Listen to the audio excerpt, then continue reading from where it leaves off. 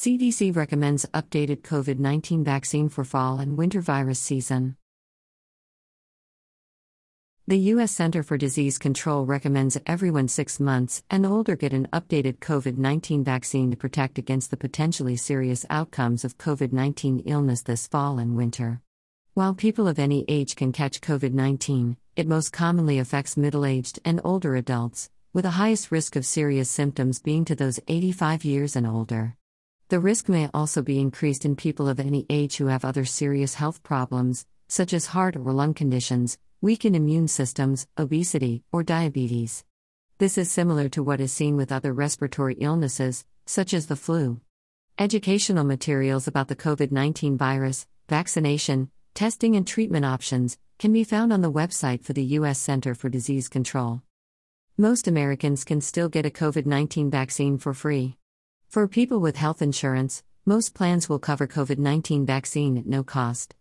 People who don't have health insurance, or with health plans that do not cover the cost, can get a free vaccine from a number of local health centers and pharmacies. Vaccines.gov offers a portal to search for these local clinics and pharmacies that provide free COVID-19 vaccination by zip code. Free COVID tests are also available during the fall and winter. The CDC provides an online portal to search for no-cost COVID-19 testing. Each household can also order up to 4 at-home COVID-19 test kits. You can find more resources related to primary health care by selecting the Primary Medical Care category tab on our Social Service Utilization Library page. You can find links to the resources mentioned in this episode with a written version of this story on our website at cincinnati.unitedresourceconnection.org.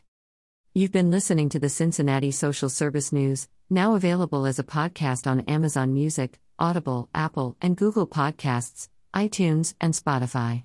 If you have social service news to submit to this podcast, visit cincinnati.unitedresourceconnection.org.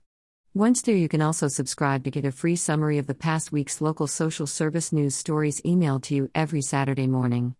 So subscribe to our e-newsletter and podcast, and visit us online to discover more social service news and resources.